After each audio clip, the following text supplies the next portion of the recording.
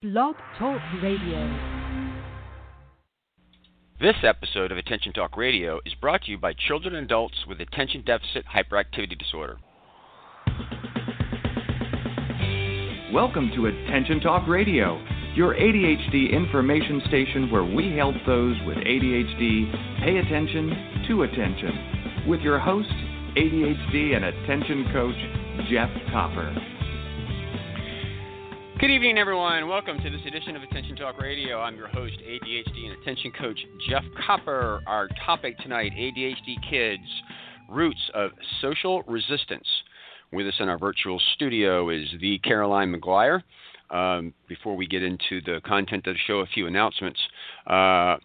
This show is being brought to you by children and adults with attention deficit hyperactivity disorder. In celebration of that event, we're anxious to give away free digital copies of Attention Magazine.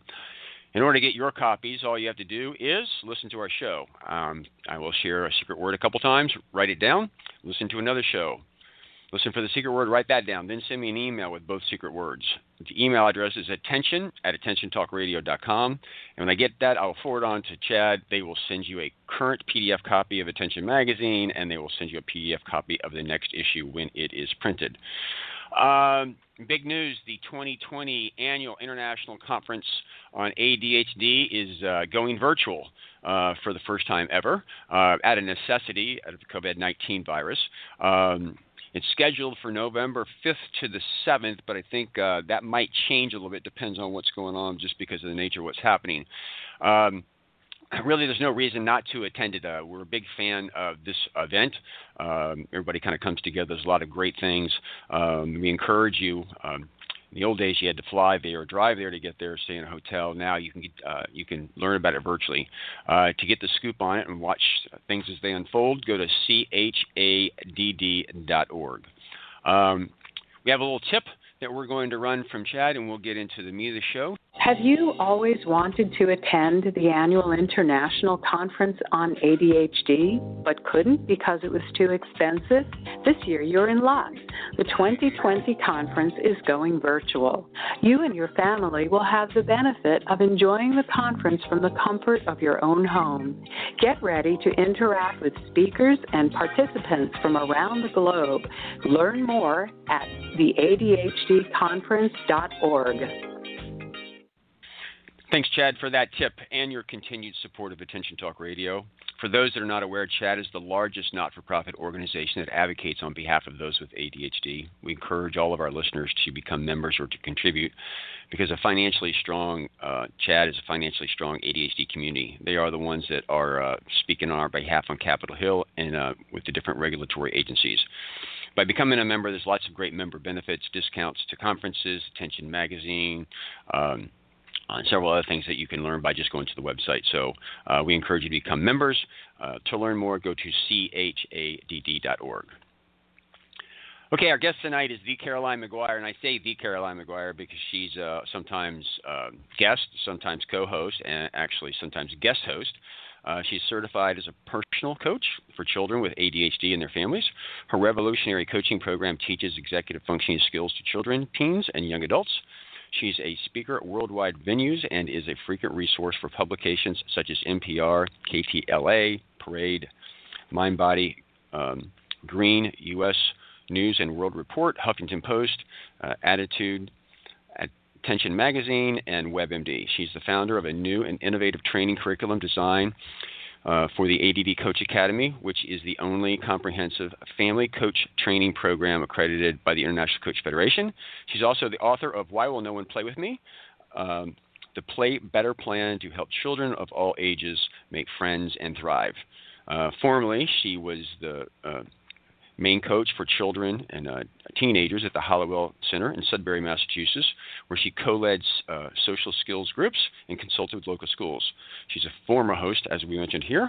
You can learn more about her by going to her website, CarolineMcGuireAuthor.com. With that, Caroline, welcome to the show.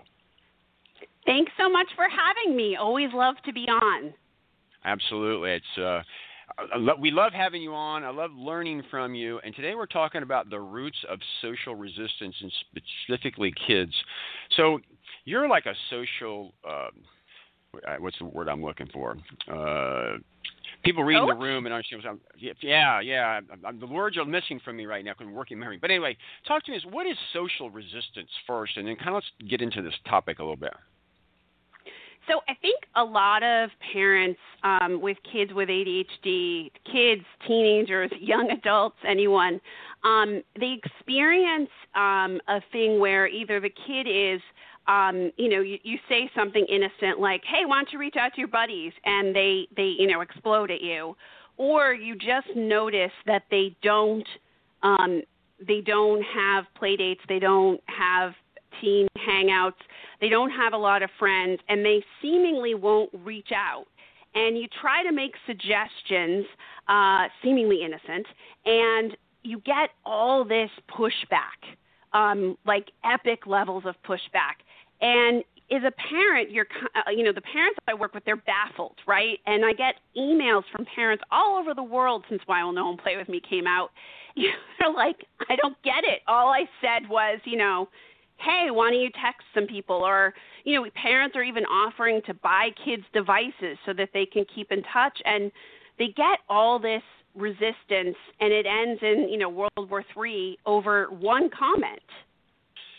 So talk to us. When you're working with parents, how do you open their mind to this a little bit? I think one of the things I try to do is ask parents to kind of look at their kids' social skills and their social situation. And by that I mean of any age. And think about and step into their shoes. Because I think what we feel might be seemingly easy is not easy for a lot of young people. And so when you make that innocent comment, why you're getting all this resistance is partly that this is really hard for them. They don't know how to go about it, and they just aren't sure that their outreach will be received well. And it's a bigger ask than you're thinking it is. Interesting. In these situations, we're talking a lot of times about reaching out to people digitally or in person. We're talking about either one, right? So we're talking about really nowadays, texting or hitting someone up on social media, or, even arranging to play a video game with someone. And, it seems like something you hear your friends' children are doing, your friends' teenagers are doing, and you're like, why don't you reach out? Or why don't I help you? Or why don't we arrange something? Or, I saw so-and-so playing basketball down the block. Why don't you go join him? And you don't get buy-in. You get a lot of resistance. It's interesting. This is just my personal thing. Is I don't care for reaching out to people digitally because I feel like I'm missing a lot of nonverbal communication to be able to really understand and read the situation. So I feel like I'm in the dark a lot of times. And I'm saying this because I'm trying to step into the shoes of these kids. When I was growing up, we were running around up and down the street in the playground, and you interacted with people, and you picked up a lot of those clues. But digitally, I think I missed out on those. So that's my personal feeling. You think that plays a little bit into some of the kids' situation too, or is that just old stodgy me? No. I think it does play into the kids' situation. I think there's several things at work here, and I think one of them probably is, oh my gosh, this is so hard for me because it doesn't work out. And one of the reasons it doesn't work out is that I don't read the social cues very well, or I'm afraid I won't, right? Mm-hmm. And so that blindness makes it hard for them. And again, if you don't read social cues well in life, right, not just virtually, and things seem to constantly come from left field, right? You think things are going great, and suddenly someone is like, dude, cut it out. Then you stop trying to engage because everything seems to be out of the blue. So that is a huge factor. Reading social cues virtually is harder, and unfortunately, the way that teenagers and sort of, fifth grade and up interact and reach out to each other and see each other outside of school is by using text, social media, etc., and to, even say, let's talk on the phone. Not reading social cues and things coming from left field. I like how you said that, because when I just sit and I standing that, if things are coming at you from left field and you don't understand it, you become very protective and you become safe and you become very reclusive, and you start to get a lot, at least for me, a lot of anxiety over this, because it's like the dog. Like the owner comes home and everyone's had a bad day at work and beats out the dog. The dog doesn't really know what the heck's going on, and so you get a lot of anxiety, a lot of worry, and get very, very reclusive. At least that's the experience I'm projecting. Is that accurate? Does this happen with the kids too? You can begin to understand why they get kind of scared. Yeah, I mean, it is scary for them. It's exactly why, right? You're not reading cues really well, maybe, or the opposite, right? Some of our ADHD kids do read cues. They read cues well enough to know these people aren't really into me. Or another factor, which is, we as parents don't always know or understand how good of friends are you with this person. Is this, a lot of kids with social challenges only really have acquaintances. They're distant from other kids. They don't even, participate in things where they have a lot of shared experiences, and you just know someone because you're with them every Saturday. And so you're saying to them, hey, why don't you reach out to so-and-so? And they're thinking, I barely know this person. This person may not be that interested in me. Either I can't really read their cues well, so I'm scared, or I read their cues and they're not that into me. And you say it innocently, but you don't realize all the stuff behind it. Wow. I think I'm having a little bit of an aha. There's also something else I can think of in my childhood is like if we went somewhere, we were always when we were among kids, we'd go somewhere and there was you were stuck there, like maybe the summer pool or whatever, and kids were around. And if there were some incidents, sometimes people would get upset, but you were there all day, and so you figured a way through some of that stuff. When you're interacting with people virtually and there's incidents, people just kind of take off, which actually they were able to escape and confront things a little bit less, which makes this a little bit even more challenging. Am I in left field? Is this kind of tying into that too? I think it does, because when we were growing up, and we're dating ourselves, Jeff, but when we were growing up, and most of the people listening to this as parents, we were in neighborhoods, right? And everybody in my neighborhood was, 5 to 16. And yep. I did not literally know I could not, there were kids I didn't love, but I didn't think that I would not play with them. I was like, oh, yeah, yep. They're living next door to me, so I play with them, which meant that, yeah, eventually you broke into groups. Eventually you might even be socially isolated in high school or something when kids start to click and pair off. But it didn't happen at age 7, right? And yep. There were a lot of kids of your same age living next to you, so you had some variety, and that really helped. Now things have really shifted. We know demographically, and we know the data bears this out. I did all this research for my master's thesis, and so people aren't necessarily living in these neighborhoods. I'm not saying kids didn't struggle back then, because I remember the kids who did, and I sometimes did. But it was just really different. And now you're talking about, I don't live near anybody who I know. So now I have to really reach out. And the fabric of early childhood are these arranged play dates. And a lot of our kids, they don't get invited. Absolutely. I want to run to commercial break and kind of come pick up this conversation, because I think really starting to stand in the shoes of kids these days and the reality of it all, I'm starting to feel a little bit of anxiety comparing my childhood and there, and see how they can resist some of this, just because there's a lot of unknown here. We want to go to break. Our secret word tonight is roots. Again, our secret word tonight is roots.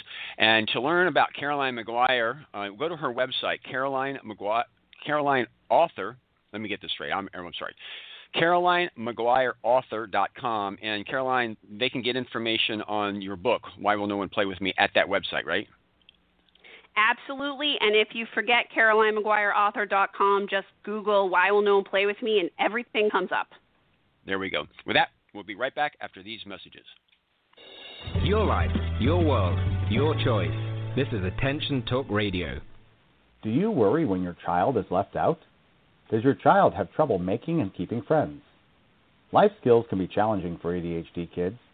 Learn how you can be your child's greatest ally by reading the book Ned Hollowell described as a game changer, Michelle Borba referred to as the ultimate guide for parents, and Michael Thompson praised as the groundbreaking book you've been waiting for. Go to playbetterplan.com to buy a copy of Caroline McGuire's book, Why Will No One Play With Me? While you're there, subscribe to download her free mini-course on developing social skills for children. That's playbetterplan.com. Transform lives as a professionally trained ADHD coach at the ADD Coach Academy. ADHD coaching is in demand, a calling, and a career. Learn how you can change lives by going to addca.com/ATR. That's addca.com/ATR. The average annual cost of attending college starts around $25,000. Students who have ADHD are at high risk of dropping out because they haven't learned the critical skills they need to succeed in school. Protect your investment with an EDGE Foundation coach, specifically trained to help students with ADHD and executive function challenge make the transition from high school to college. Visit edgefoundation.org to learn more or call 206-632-9497 and use promo code EDGE to get your free college success guide. Are you always late? The Time Timer is an award-winning time management solution that's helped millions of people with ADHD manage life better. As time passes, Time Timer's bright red disc disappears. Visit timetimer.com and use the discount code ATR for 15% off. Managing ADHD is about pausing before you ponder and proceed. This opportunity to practice pausing is being brought to you by digcoaching.com. And now, back to Attention Talk Radio. Welcome back, everybody. We're here with Caroline McGuire, kind of framing out the roots of social resistance. I'm learning a ton here, absolute ton. I don't know if this really makes any sense, but I want to kind of throw this out there and get your reaction to it. One of the things that I learned years ago as a high adventure scout leader, I had to go through a lot of training, and in Boy Scouts they teach this concept called EDGE. Educate, demonstrate, guide, and empower. And the way that works is you say, listen, a square knot's a really good knot because it doesn't really slip, and that we use it for first aid. So that's the educational piece of it. Then you get some rope out, and you demonstrate on how to tie a square knot a couple times so the kids get it. Then you give them the rope, and they fumble around with it, and you help them, you guide them to where they get it right a couple times, and then you give them some rope and empower them by go and letting them practice. And I know I fell into this trap a couple times, Caroline, where I would like turn to my kids and say, hey, listen, this is just kind of what you do, and I would never really demonstrate, guide, or empower. And over the years, I've learned that one of the big issues with ADHD is working memory is a bit of a challenge. They have a hard time visualizing things and actually visualizing the future. And I don't know if this kind of plays into your experience because you do this much more than I do, but when I add that piece of it, it gets infinitely more complex to me as I stand in their shoes because I got this digital type stuff. I can't see what's going on. My parents are telling me just go do something, and I don't really know what that's like. Can you speak to that from your perspective? Yeah, no, I love the EDGE Boy Scout image because I think there's a couple things here that you've brought up for me. One, if you aren't as a parent reaching out and being social, they have no model, right? So you're not demonstrating. The other thing is, when you're asking a child or teen to reach out, it feels daunting because there's so many steps involved, right? So there's a lot of executive function, the management system of the brain, and then there's a lot of unknown, and there's anxiety that comes in. So that anxiety may blot out any of their ability to think it through. And I have an analogy, which is, remember when you were young and you liked a girl or a guy and you only saw them on your college campus or at high school or wherever, at your job, every once in a while, and you had this heightened desire that when you would see them you'd make a great impression or you'd move things forward, and then it didn't usually happen. So that's kind of what a lot of these teenagers with ADHD are going through, right? They are not really good friends with some of these people, right? They don't really have the best social skills to move this forward. And now you're talking about them trying to kind of virtually reach out in a way that feels daunting, and, they're kind of, having that same level of feeling of pressure that you used to have dating, and there's a bunch of steps that go into it. So tying it back to the demonstrate, guide, empower issue, we are going to have to, have a conversation and sort of break through this resistance. And the best way to do that is to step into their shoes and to say, whenever we talk about this, it's really hard, and I'm thinking that this is, challenging for you. Tell them about your world that you used to live in and how, you went to a phone on the wall and you used to call people that way, but that you also lived in a neighborhood and things were easier. And then using sort of that collaborative tone of, I'd love to help you with this, and starting to really hear from their perspective what is hard about this. What feels daunting about this? Now, I'm not delusional. I work with a lot of kids. I know that this is not going to be this, Brady Bunch conversation, but for some, they'll be really relieved that you get it. And for others, over time, you have a quick conversation and you leave it, and then you go back at some point.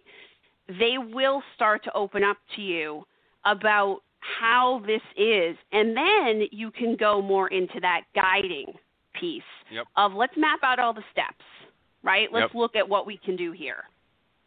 So a few things here. One thing that my mother had said years ago, and I paid attention to it, but didn't lock onto it till a couple years ago, and that is, whenever you have something that's hard, you need to acknowledge that it's hard. Because if you don't acknowledge that it's hard, you're not giving it the respect that it's due. And otherwise, you're minimizing it, and you're really not doing that.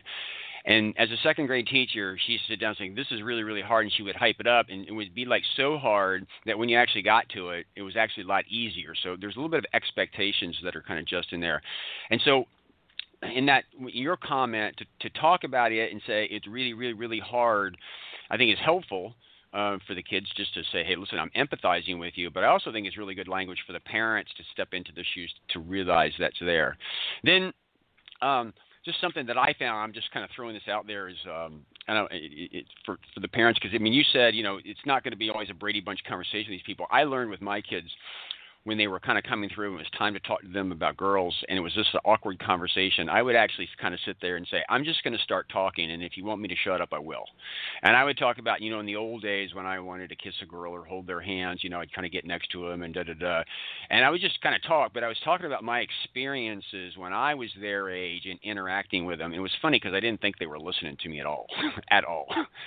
Fast forward in life, and oh my God, they were listening when that was kind of going on. And actually, I found out later that they kind of implemented some of this. But again, the reason I'm bringing this up is because I'm telling it the story from my shoes, just like you said back in the day when the phone was on the wall or I was having these difficulties.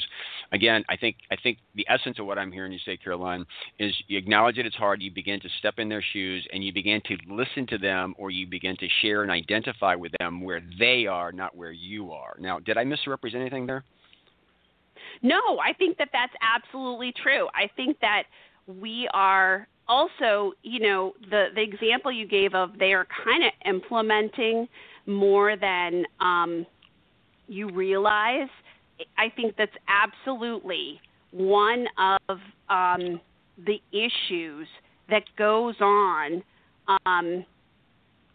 when we're working with these young people, right? One of the issues that goes on is that they are hearing us, and when they're like 25 years old, they come back to you and say, actually, I was listening, and that was really good.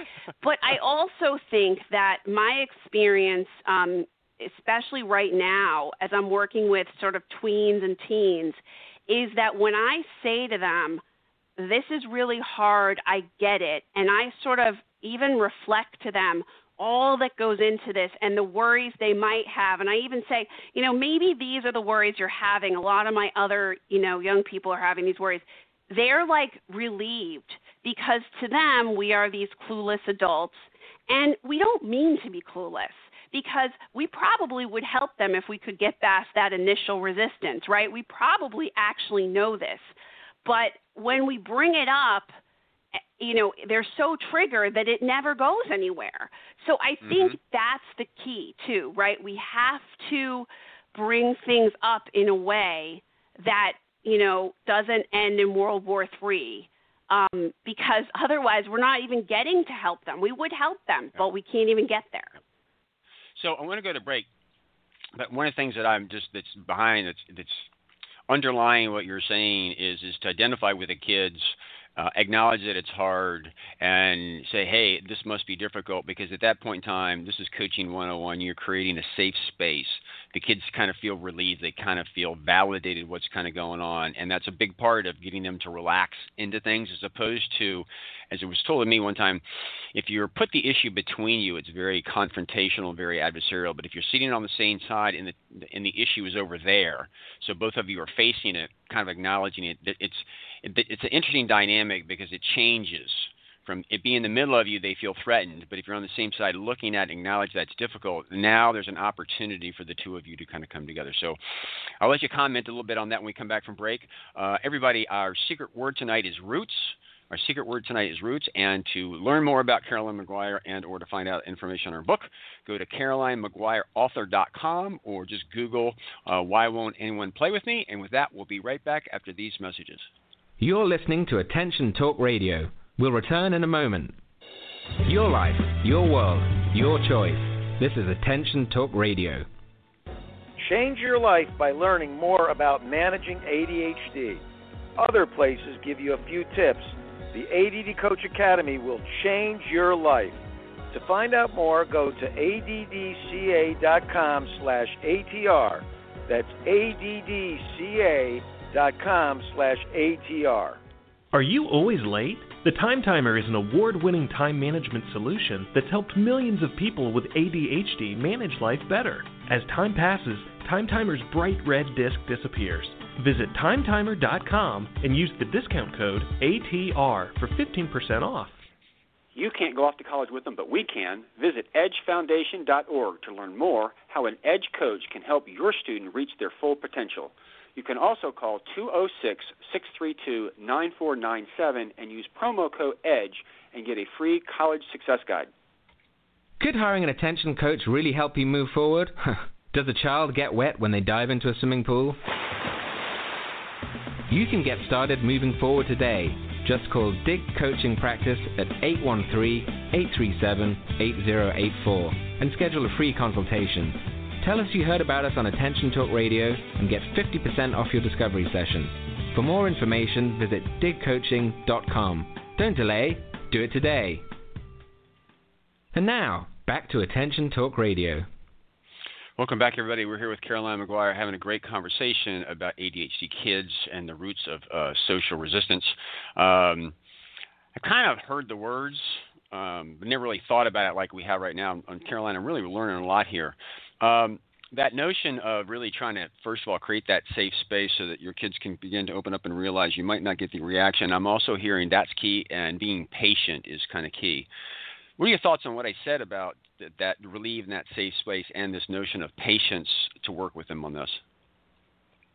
I think it is really, really important to have a safe space. I think the more, if you have just had a huge fight with them about homework, don't bring this up, right? If you are struggling yourself emotionally one day, don't bring it up. It's almost like a deer in the forest, right? If you scare them away, then it's harder to get back. So the more you can take this sort of collaborative tone, find a way where they are more able to talk.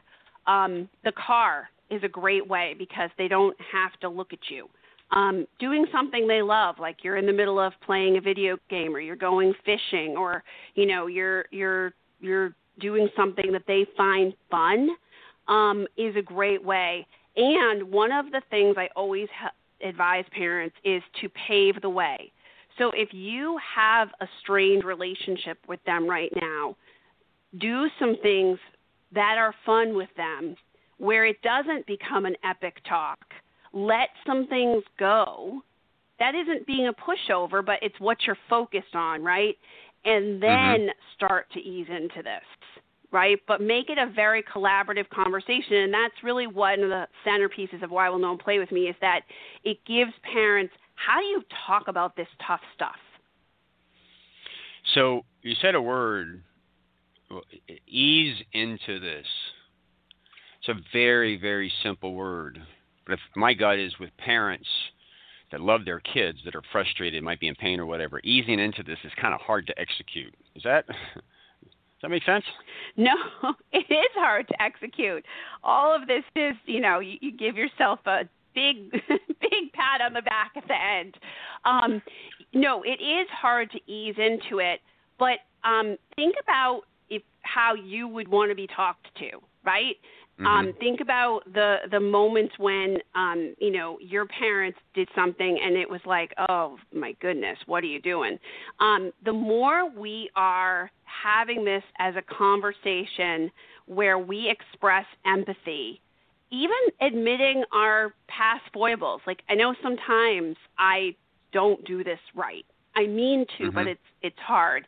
And we kind of say, like, it's not like an epic talk. It's like, I worry about this, but I'm realizing it's hard for you.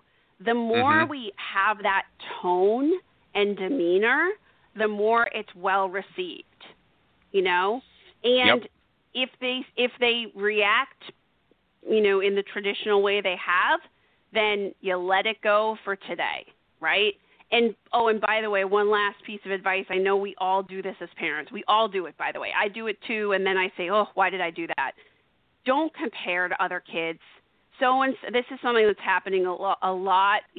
I hear so-and-so is on the phone with their friends for hours, or I hear so-and-so is using the new Chrome thing to watch Netflix show. Oh, please don't, because that person down the block you're comparing them to might be neurotypical.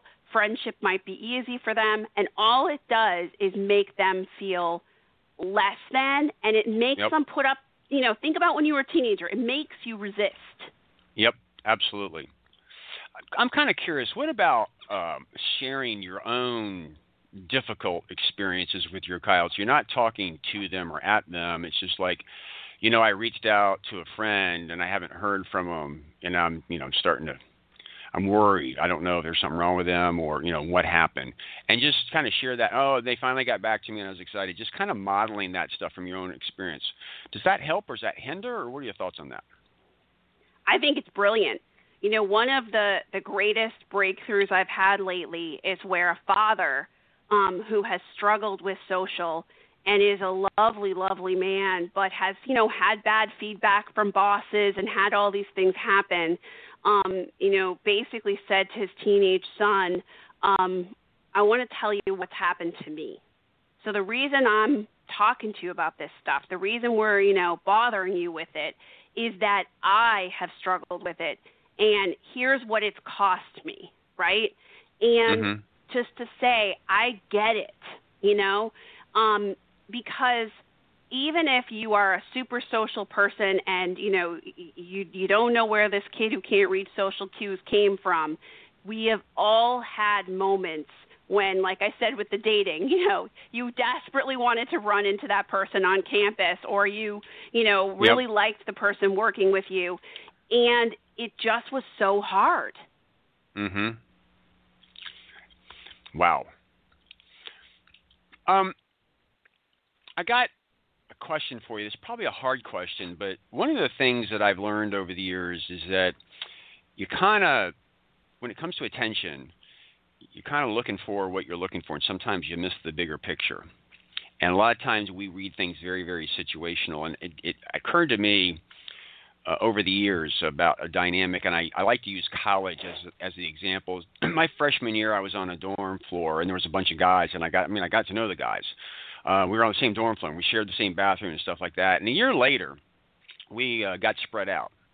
There was a couple guys that were still near that I would see, but there were some guys that were on the other side of campus. And it's not that we weren't friends anymore, but they were just geographically incompatible. And I say this is an interesting dynamic because I think if you've got somebody that's really, really sensitive, or there was somebody on the floor that they like, is that they are geographically compatible. Their worlds are just different. Or like later in life, I had a lot of acquaintances, and at one point in time, I had a friend who didn't have kids, and I said, no offense, but if your kid, if you don't have kids and they're not the same sporting events as I am, it doesn't mean that we're not friends anymore, but that's just kind of where my life is right now, and we kind of take that off. Some of this is the dynamic in the world I think is hard to help kids see and understand. And maybe you're not even going to be able to get them to see that. You just have to receive them and be patient with them through that process. Can you speak to that a little bit? Because I think those are some illustrations. It's the real world, but if you're not seeing that way and you're clinging to that and you're not knowing what's going on, it can create some real anxiety. And as a parent, you love them and you want them to see it, but sometimes trying to get them to get it is actually working against you. At least those are my thoughts. No, I think it's true. I mean, I think that's, I'll give you an example about exercise, right? We know that exercise helps the ADHD brain, but sometimes we bring stuff up so much, or we're trying to help the kid get it, and it becomes this like forbidden topic. And then I sit down with the kid and I say to them, what's up with this? And they say, I actually really like running. But, I'm in this push-pull relationship with my parents, so, like, I'm never running, Or I don't understand why they bring it up. I did all this academic work. I earned my 3 hours of video game time for this entire week, and now they're coming in asking me to go for a run. They're driving me crazy. And so I think that we are trying to help sometimes to the point of smother, right? Mm-hmm. And it's not... and I also think, and this is not running anyone down, because I myself run into this as a parent, we don't always know the circumstance. So your example of your freshman dorm is a great example in the sense that, did your mother know all that? Did you tell her everything that was going on? Did you tell her all the logistics that now went into it? A lot of times there's stuff going on, so you innocently say, Jeff, why don't you reach out to those guys? You never see them. And you get this explosive response because there's all kinds of stuff going on you don't know. Yep. So I want to start to pull this thing together. One of the things that I've learned over the years of stuff I do on Attention Talk Radio is there's certain things that are really easy to explain. Down-regulating emotion is one of the simplest things. You just pause, you take a couple deep breaths, you distance yourself, you calm down, and you go brainstorm. It's really simple for me to say it. But executing it is infinitely hard. Number one, do you actually notice that you're in and do something about it? And it's emotional. And I feel like in this situation, this is like one of those things. You and I are having a conversation, and parents are looking for that magic trick. But I think at the end of the day, this is kind of hard stuff, and it's easy for you and I to talk about it, but it takes a lot of patience. It takes a lot of timing. It takes a lot of little self-discipline on this to kind of make sure this happens. And I'm bringing this up, and I'm interested in your thoughts because I really like to make sure parents realize that if this is difficult, that it is difficult, and they're not thinking or shaming or blaming themselves for difficulty implementing this. So thoughts on that? It is difficult. There's a lot at work. If it wasn't difficult, I wouldn't exist, by the way. And one of the reasons that Why Will No One Play With Me was such a thing, and so many publishers wanted it, was because every single person I met with was like, okay, so I have this teenager who won't talk to me, right? So it is a universal problem, not just an ADHD problem. It is hard, and it requires a lot of patience and a lot of time. And I think the more you educate yourself on, how to talk so kids will listen and listen so kids will talk is a great book. You read the front half of Why Will No One Play With Me, and you just look at, how do I have these conversations? And you also realize that the more you kind of take a tone, not of directive, like why don't you reach out, but of, trying to share your experience, trying to hear where they are coming from, what's going on, and that collaborative tone, and not jump right to, almost why are you not doing a better job with this is how they interpret some of these things, the more you're going to have luck. But it does take time and patience. And remember, it all goes back to they don't know how. So what you're asking of them, they don't have the skills to do. Yep. So one of the things that I'm hearing in this is at the end of the day, there's a little bit of a shift I call mindset. Carol Dweck talks about the growth mindset and the fixed mindset, which is a kind of mindset. To me, mindset is how your mind is set up to think. And a lot of this is the ability to have a collaborative conversation comes back to the parents setting your mind up to step in the kid's shoes, to realize that it's difficult, to empathize with them, trying to create that safe space and have an enormous amount of patience. Because that directive, you need to do this, and kind of pushing them to an outcome or an end there's a lot of resistance to that. So there's this shift in the way you're thinking and your approach, and it does take a little bit of a process. And that mindset shift, as I've learned, is not something that happens overnight. It takes a little bit of practice and some patience. You get it right, you do it wrong in order to make that happen. And I think that that's really one of the key takeaways that more and more I'm having with the people that I'm working with. It's about changing the way you think about things and a different approach. So with that, any last nuggets or anything before we wrap this up? I think just remember the relationship you want to have with your young person, and the more that you can work toward that partnership, and remember, everything we do has a reverberation. So if you yell at them about their room and their homework and whatever, and then you try to have this collaborative conversation, they remember that, right? So we have to have this all work together. And, rather than yelling about the room, maybe you take the collaborative conversation to that too, because, that way you're not letting this stuff distance you. You're letting it bring you together. Absolutely. So with all that, Caroline, thank you so much for coming on the show. Thank you. I love the conversation. Love it. Everybody, check out our website, CarolineMcGuireAuthor.com. Our senior word tonight is Roots. And with that, we hope you've enjoyed this episode of Attention Talk Radio. Catch us next week. Take care.